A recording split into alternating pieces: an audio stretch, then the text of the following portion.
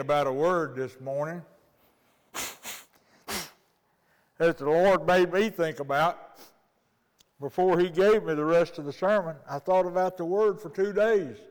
It's not in the Bible. Not the same word. The meaning is, it's a word called authentic. Do you know what authentic is? It's things that are real.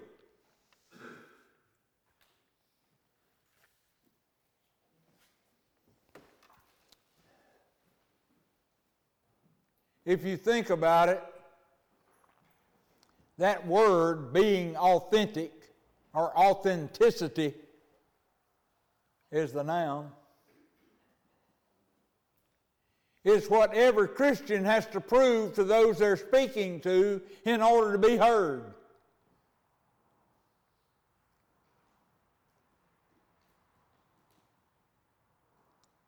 I was taught early on not to listen to a Mormon because they're a Mormon. We had classes in a church I was at that told us not to listen to a Jehovah's Witness, to order them off your front stoop. And I disobeyed because I've had conversations with both of those, and I found out they didn't believe at all like I was told they believed, not the ones I talked to.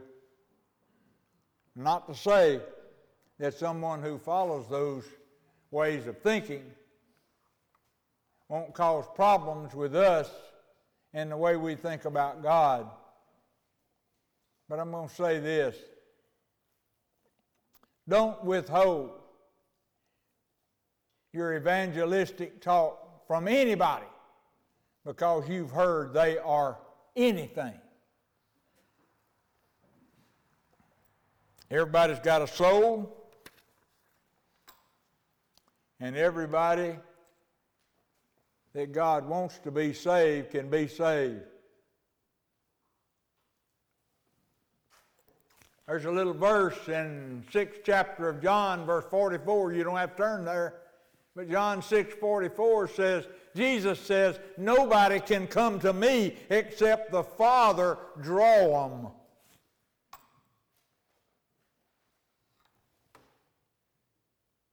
So if God wants you saved, you're going to be saved.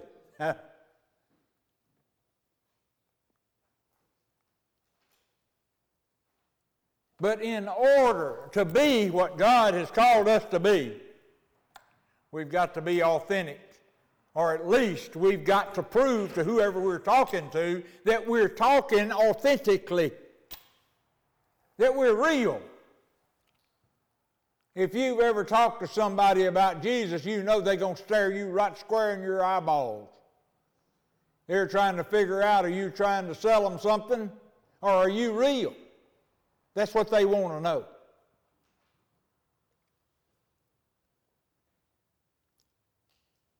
I didn't fully understand my Bible when it said that God is, when we worship God, we must worship Him in spirit and in truth, because He's looking for people who worship Him in spirit and in truth. I was way on a Christian, 30 years a Christian, maybe 40, before I realized exactly what that thing said. God is looking for people who worship Him in spirit. That means you've got to be a Christian to worship Him. But to worship Him in truth, what does that mean?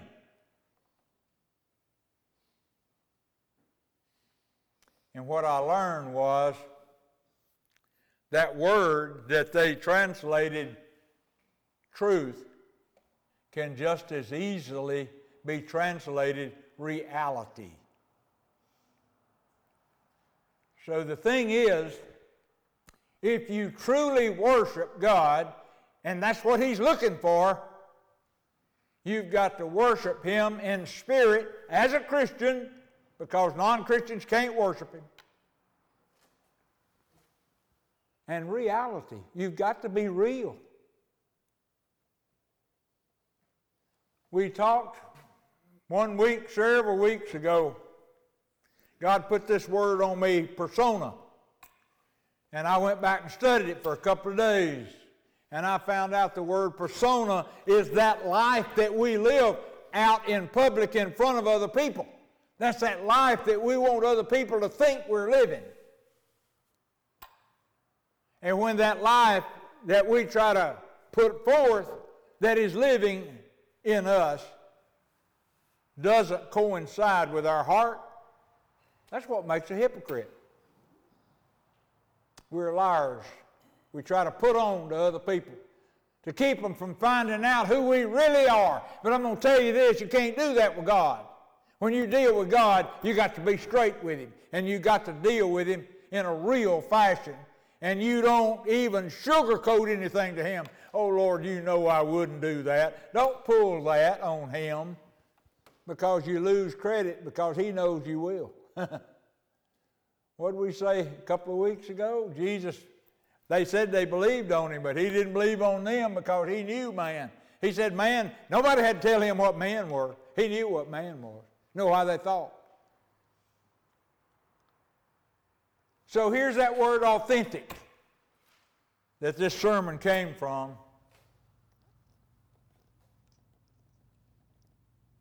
Truth, real, and reality is authenticity.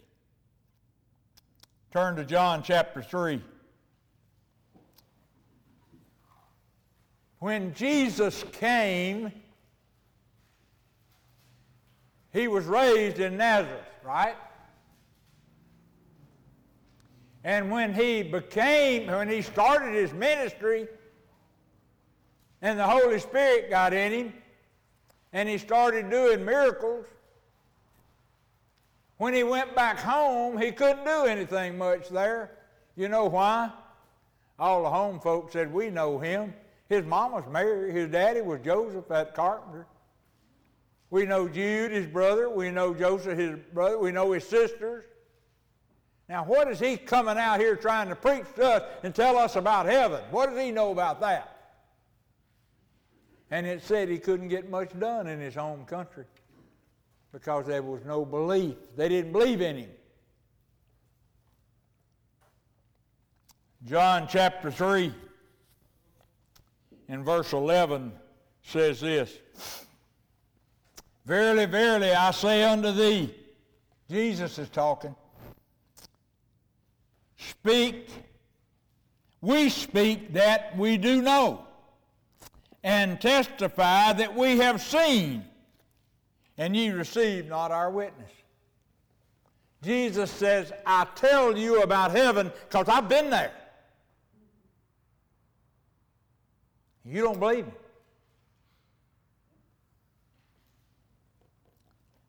If I had told you earthly things, if I told you stuff about what's going on down here, and ye believe not, how shall ye believe if I tell you of heavenly things? He's making reasoning here.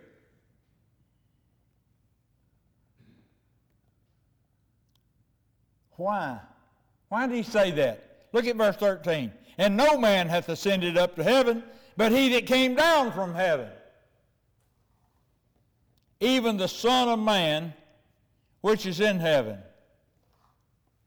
I came from heaven. I'm telling you that I came from heaven, and you won't believe me. Because the only one who can tell you about heaven is somebody that's been there, and I'm the only one that's been there. And you don't believe me.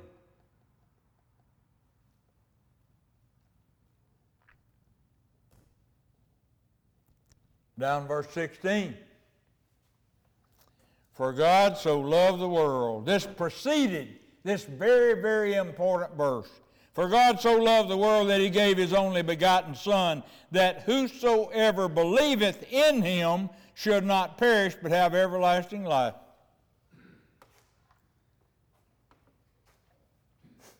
It's all about believing. What do you believe? Do you believe in Jesus? Was He authentic? Was He really the Son of God?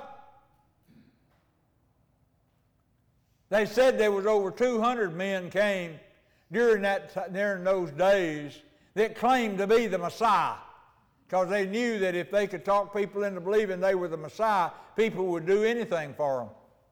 200.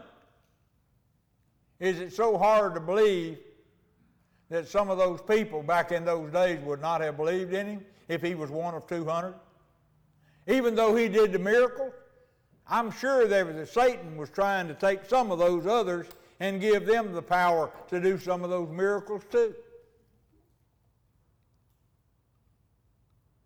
But Jesus tried to prove his authenticity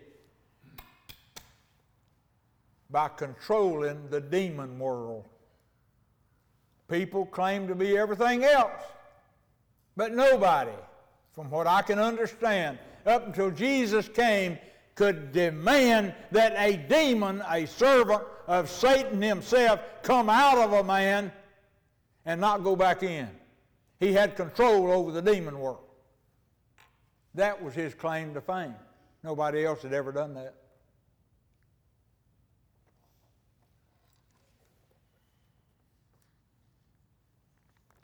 Whosoever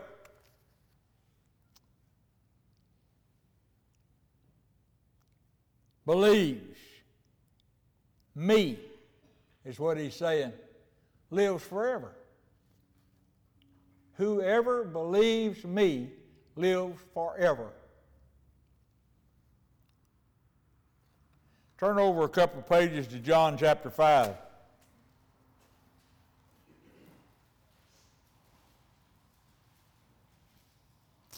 Verse 36.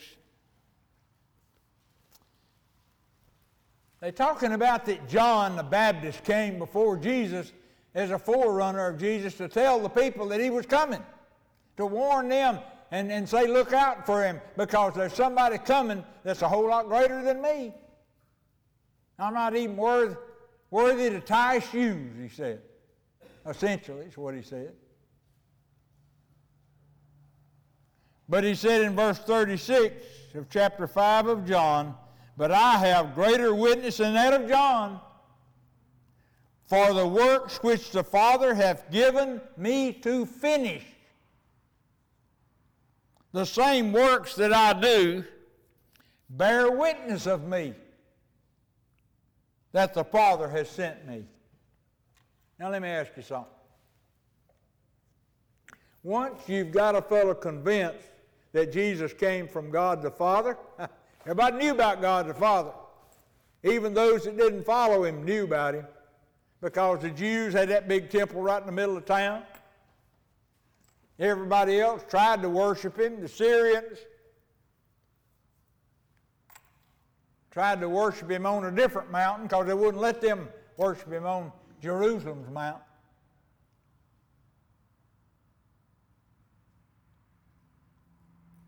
And here comes a man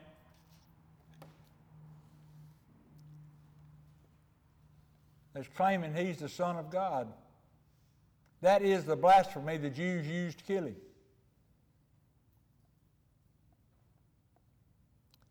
And the Father himself, which hath sent me, hath borne witness of me. Ye have neither heard his voice at any time, nor seen his shape. You've never seen my Father. You've never been to heaven, he said a minute ago. You've never seen what I'm trying to tell you about. So how could you look at me straight in the face and tell me you don't believe it? You hadn't been there. You hadn't seen God. You can't tell me you don't believe in him if you've never seen him. You've never heard his voice or seen his shape. And ye have not his word abiding in you, for whom he has sent, him ye believe not. You don't believe anything I've told you. Jesus' message to the world was this, simply put, with all the stuff that he said, and with all the directions he gave for how we're supposed to worship him, all that Paul preached about, all that Peter preached about, all that his disciples knew about him, came from Jesus.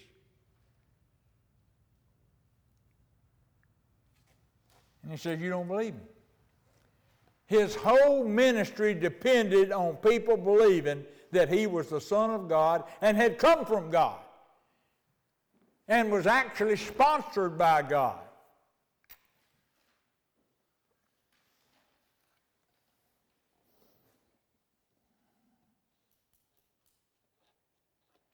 I do good works, Jesus says.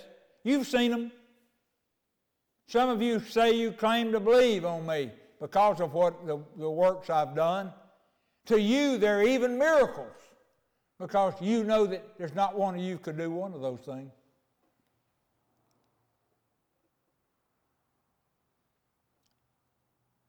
But you say, I don't believe. Even when I see you do all that stuff, I don't believe you, Lord. I don't believe that you're God.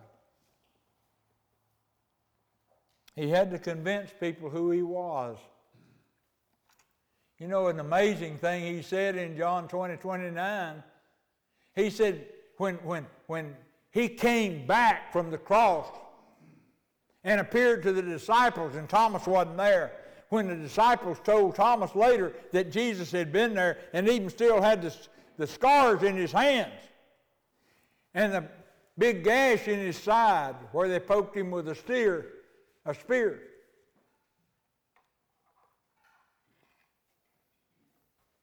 He said, Thomas said, I'm not going to believe till I see him. Well, then when he came back and saw Jesus, he said, now I believe. And Jesus' response to Thomas was this, Thomas, you believe just because you saw me. You saw me when I went in the tomb, and now you've seen me with all the marks on me.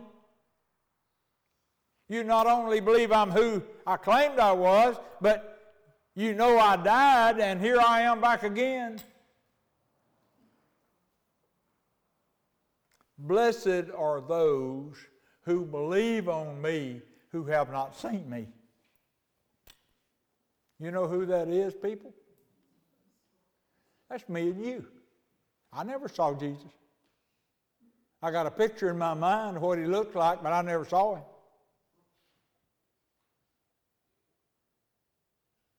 But we believe to the extent that we go as far as we do to call ourselves Christians and do the things that Christians do. Change our lives to be like Jesus.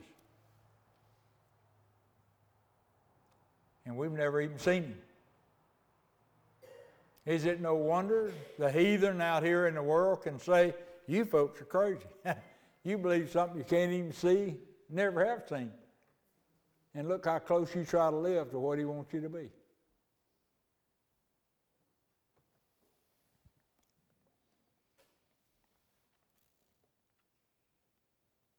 So that comes down to us. We were created for good works. God put us here to be like Jesus because he loved Jesus so much for what he was. He wants us to be like Jesus so he can have more people to love. And we're called to be like Jesus.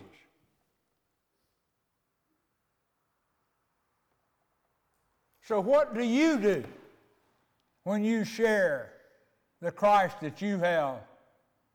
The part of God himself that lives inside of you called the Holy Spirit. When you try to share that with people, what do you say? How do you try to convince them? Especially if you're obedient to Christ when he says, let your yea be nay and your nay be nay, and don't swear by anything. You can't say to a person who doesn't know Christ, I swear it's true. You can't say that.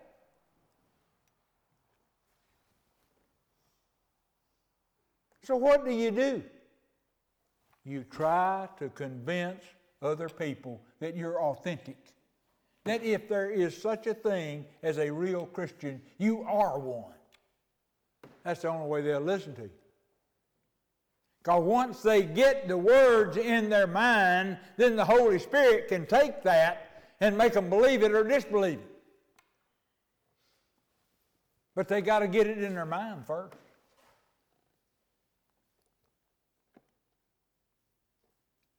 Look at Romans chapter 16. It's just a little more over to the right.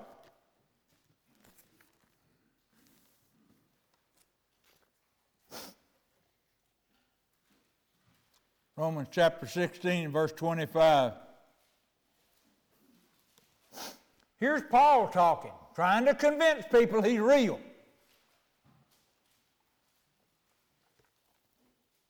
Now to him that is of power to establish you, according to my gospel, that preaching I've done, Paul says,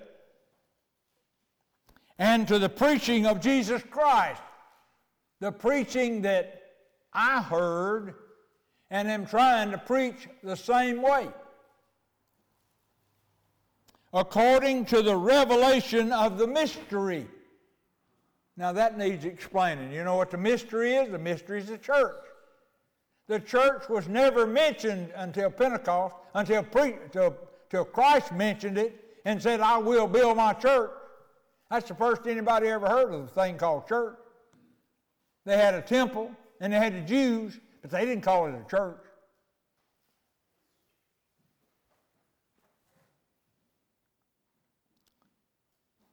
So the revelation of the mystery is the church. Jesus told the mystery of the church. He told that there would be one, was made up of everyone who believed in the gospel of Jesus Christ. So what is the revelation? The revelation is the word that came to people from the church. It's spoken word. It's heard word. It can be written word. But in this case, mostly they're talking about what Anthony said that Sunday morning. Lord, give us the understanding of the meaning of the words in the Bible that are up under the words.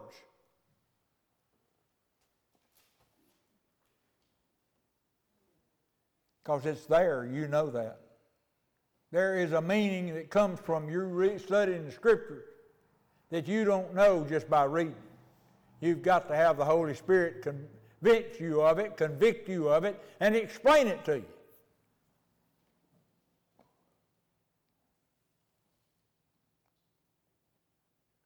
Which was kept secret since the world began. Nobody's ever said anything about the church or Jesus came.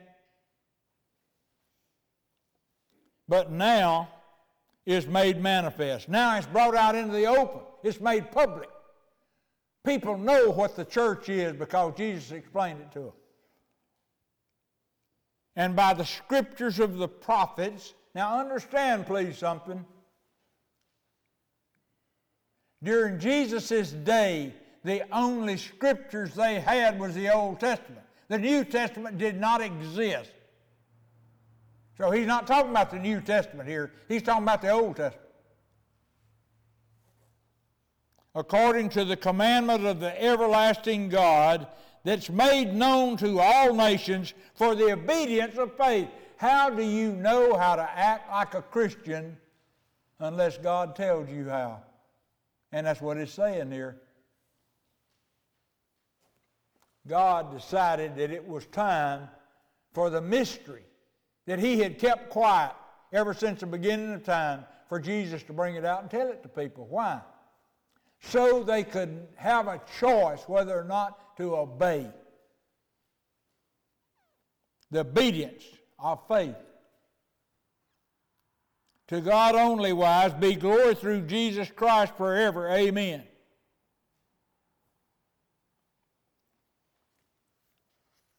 Let me say something you need to understand when you get your Bible out and read it.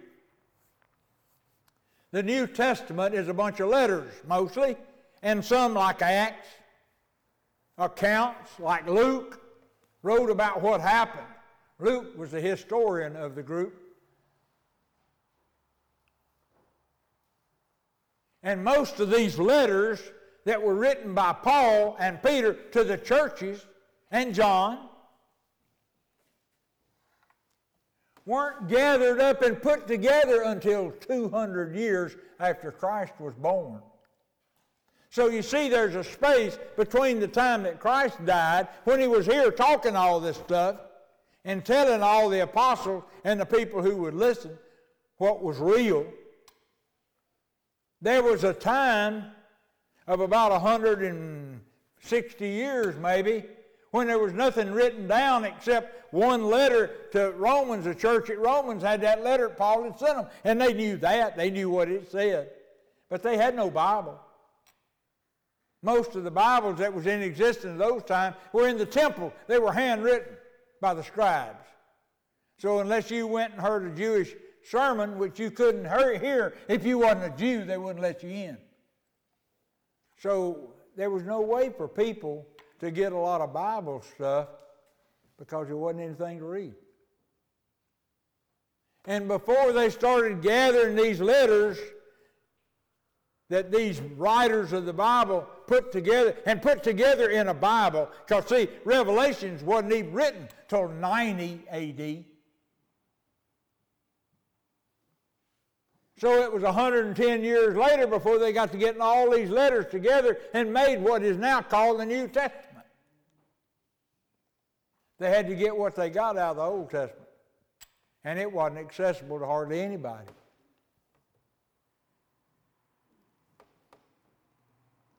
So for 140 years or so, there were some people had heard some about some of these letters, but as far as having it all together in a New Testament, there wasn't no such thing.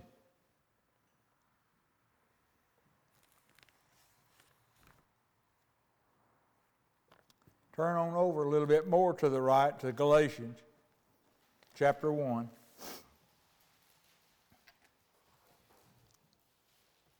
Now see, this is a letter that Paul wrote to Galatia, the church at Galatia.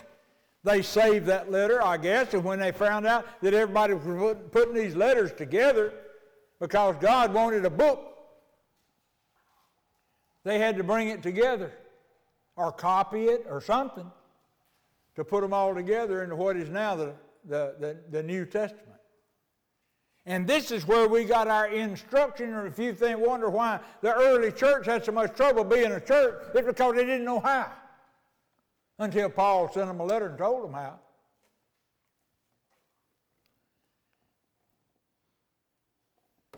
Galatians chapter 1 and verse 10.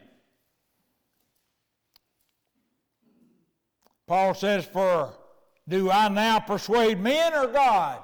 I don't have to persuade God, because God knows who He is. He knows who Jesus is. He knows who everybody else is.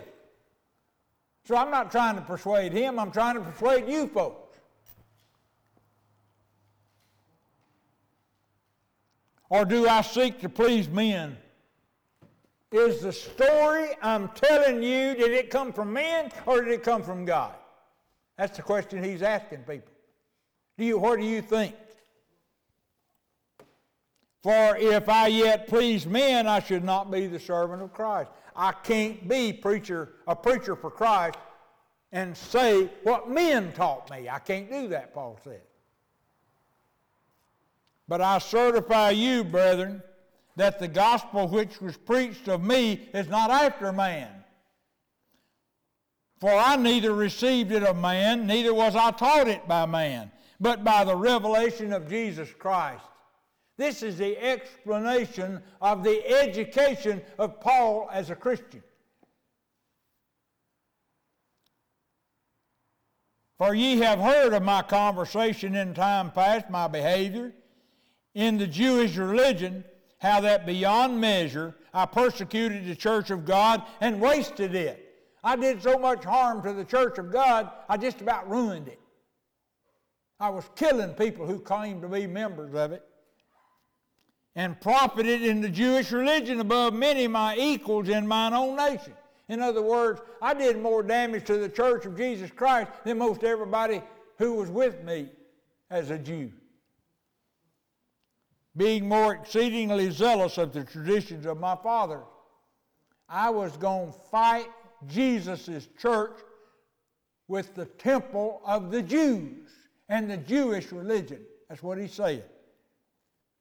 But when it pleased God, who separated me from my mother's womb and called me by his grace to reveal his Son in me, that I might preach him among the heathen. Immediately I conferred not with flesh and blood. You see what he's saying here? When God decided that I'd be born again, and I saw that I was saved, and I understood that Jesus had done it, he struck me down on that road. And when I realized what was going on,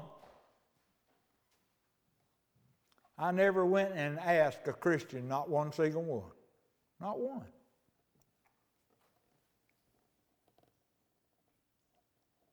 I conferred not with flesh and blood. I didn't go talk of my conversion to anybody.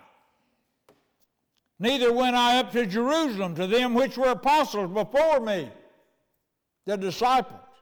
But I went into Arabia. It says in other places, in the desert. I went out into the wilderness, he said, in the desert, in Arabia, and returned again unto Damascus. And he tells in other places it was in Arabia, in the desert, when Jesus taught him all he had taught the disciples. From the revelation of Jesus Christ personally. I don't know whether Jesus did it face to face or whether he did it through the Holy Spirit. I imagine he did it through the Holy Spirit because that's the way he worked in that day. But Paul says, I am an apostle because I have seen Jesus face to face. So apparently, he had seen Jesus at some point, because the only way you could be an apostle was to have seen Jesus.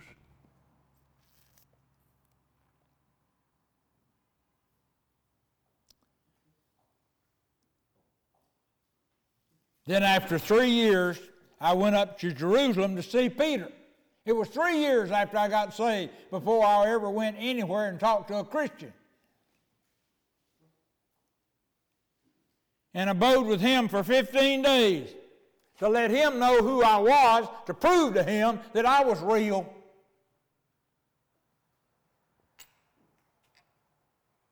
And for him to tell me or see that I knew what Jesus had taught them too. And abode with him 15 days. But other of the apostles saw I none, save James, the Lord's brother. That's the only one he said he talked to. Now the things which I write unto you, behold, before God, I lie not. What's he doing? He's trying to prove to the church at Galatia that with his bad reputation in the past, as much damage as he had done to Christians, that he was not that person anymore. He tried to convince them he was real. He was authentic. That's what you had to do in that day to get converts, to bring people over to Jesus Christ.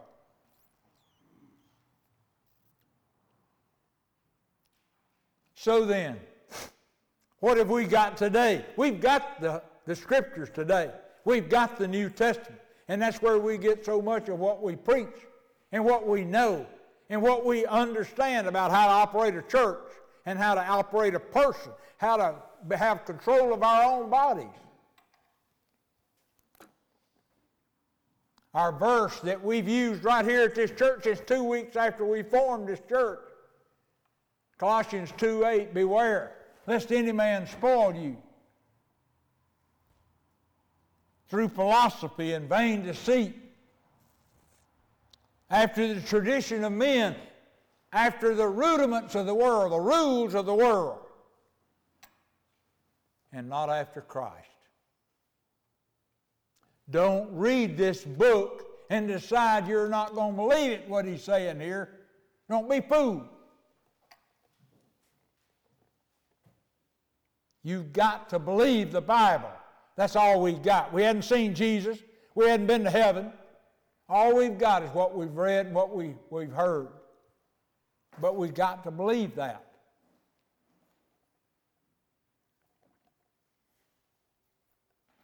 And convince people that what you say comes right from the Bible. That's the reason I teach like I do.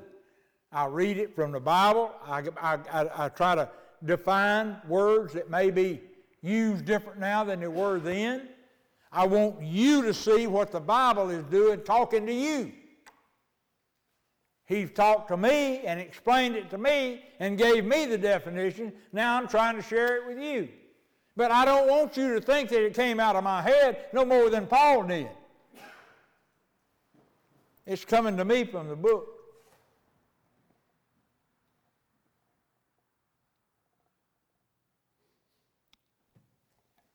So today, if you're going to be authentic, you've got to convince people that what you're saying comes exactly from the book, word for word. Word for word.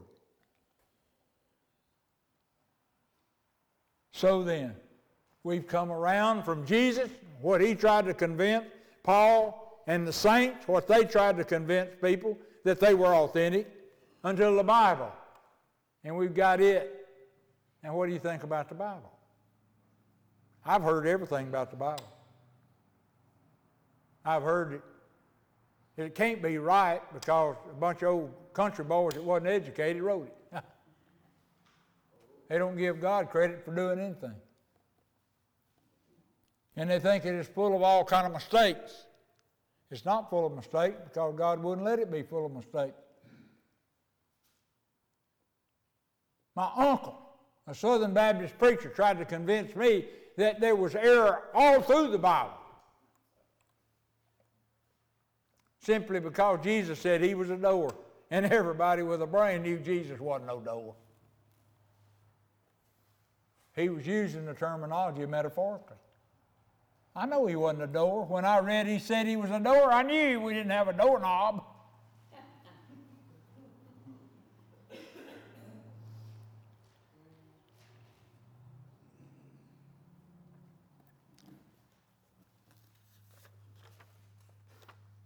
Now look what Jesus said, or look what Paul said, that Jesus taught him in Galatians chapter 1 and verse 8. You're right there. So look at verse 8. But though we or any angel from heaven, Paul says. I mean, if you hear it from an angel from heaven, preach any other gospel unto you than that which we have preached unto you, let him be accursed.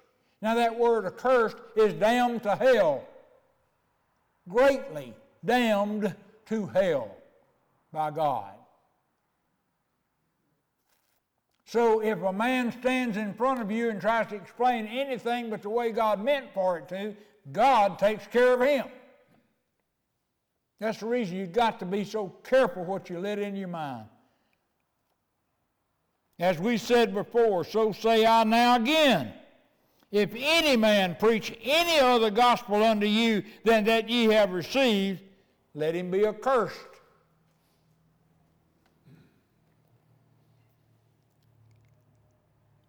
For do I now persuade men or God? Or do I seek to please men? For if I yet please men, I should not be the servant of Christ. There he says it again.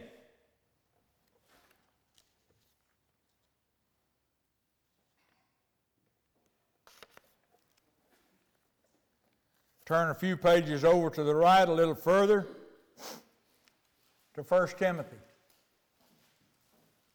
in chapter 1 in verse 3.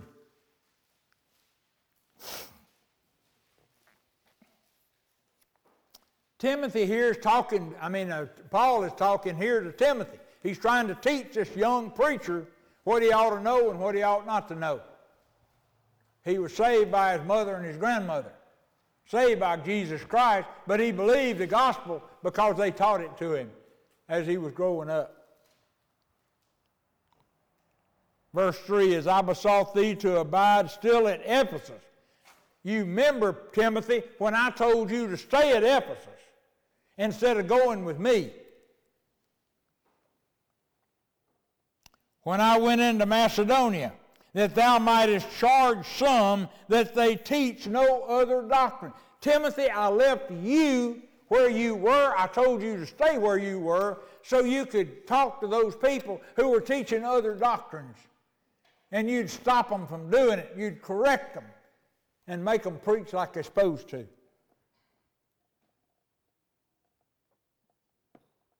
neither give heed to fables and endless genealogies, which minister questions, rather than godly edifying, which is in faith, so do. What does Paul tell the young preacher Timothy? Don't get into arguments. Don't bring up the subject of genealogies or who your daddy was or your granddaddy was or all the way back to the came over on the Mayflower and all that junk. He said, don't listen to none of that. All it does is cause trouble. You're saved because your heart's changed. And you need to be edifying people godly, in a godly way. Encourage them to be Christians.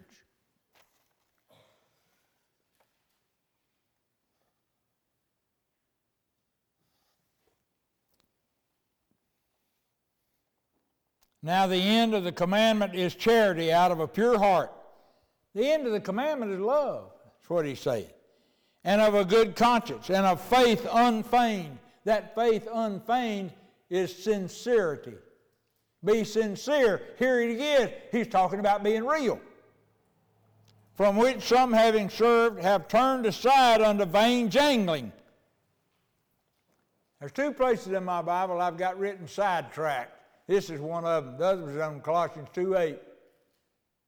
It's talking about reading the Bible and getting it off on some other track. Getting your mind changed to where you don't believe what the Bible said. By the way, you know what a sidetrack is, don't you? They got one down across from Shady Grove Church. That's a place where they put a train that has to wait on another train that's in a bigger hurry, going to the place it's supposed to go. So when you get sidetracked, there's somebody ahead of you. They're more important than you. So what he's trying to tell us, don't get on the sidetrack. You stay on the main line. If there's a train coming up behind you, just drive a little faster. But don't get on the sidetrack, because at the other end of the sidetrack, there's usually an end of the track. The only way you can get off a sidetrack is to back out and get back on the main idea. So don't let yourself get sidetracked. Don't read the Bible and not believe it.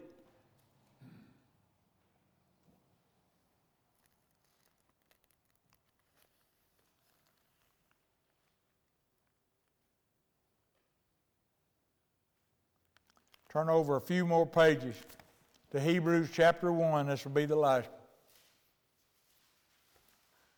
We've looked at Jesus trying to convince people he came from the Father, from heaven. He's seen it all up there. Then we got Paul and Peter and the saints trying to convince people that what they're telling them is the same thing that Jesus said. And now we're looking at the book.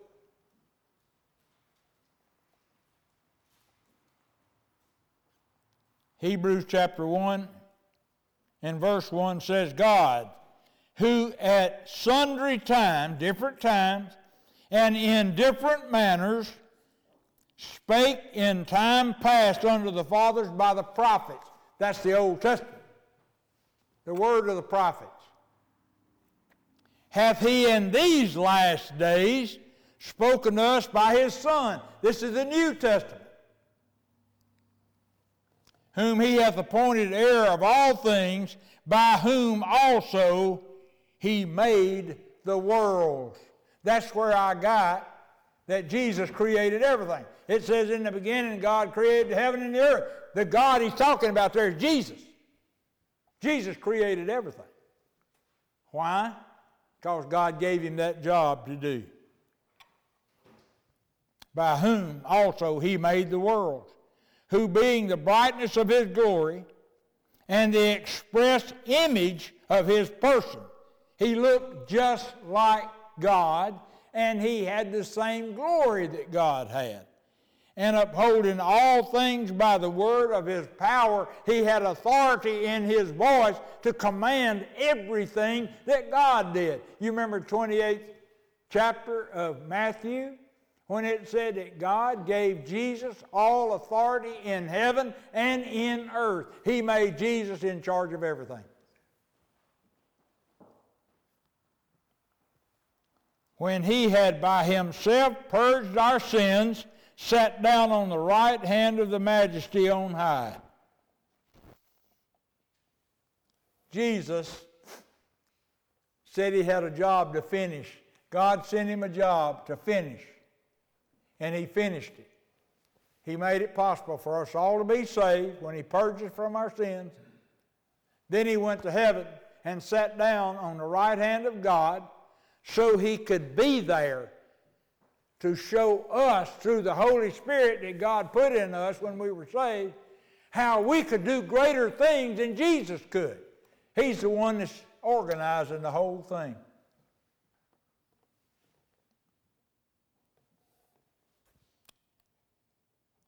To lead us from heaven. And that's what he's doing up there now. Everything we say, every tone we use, any private liberty we might use, our freedom to do whatever we want to do, has got to be from the Bible. That's all we got to go on, folks. Jesus had to convince them that he was from heaven, that he was an own son of God, that he was just like God, that everything he did was what God showed him how to do and was doing through him. Then the saints, the first ones saved, and Paul with his reputation he had.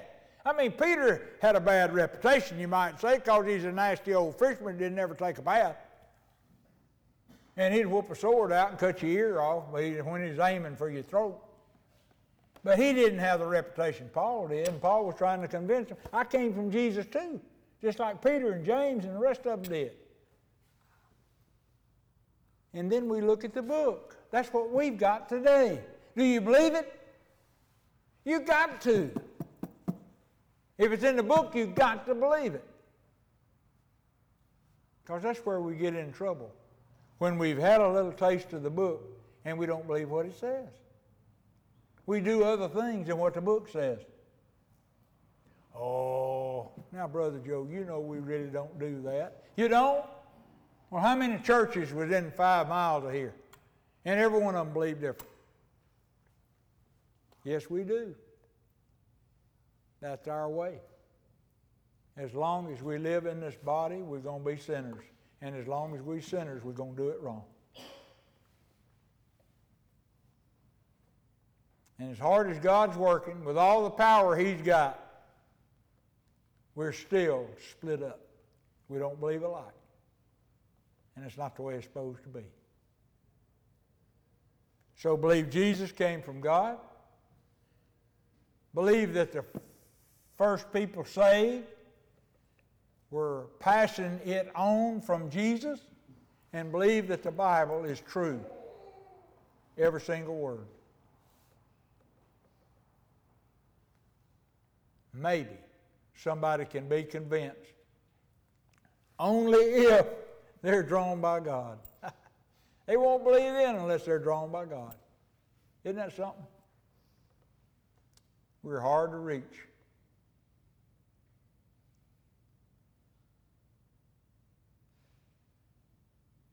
Let's pray. Father, I thank you for your word this morning, for each one of these verses and what they say and what they mean. I thank you, Lord, that you got a room full of people who believe in you and believe the Bible, because they come and they want to hear it. Thank you for Jesus, who started this whole thing by saving folks, telling them how to be saved. In Christ's name we pray. Amen.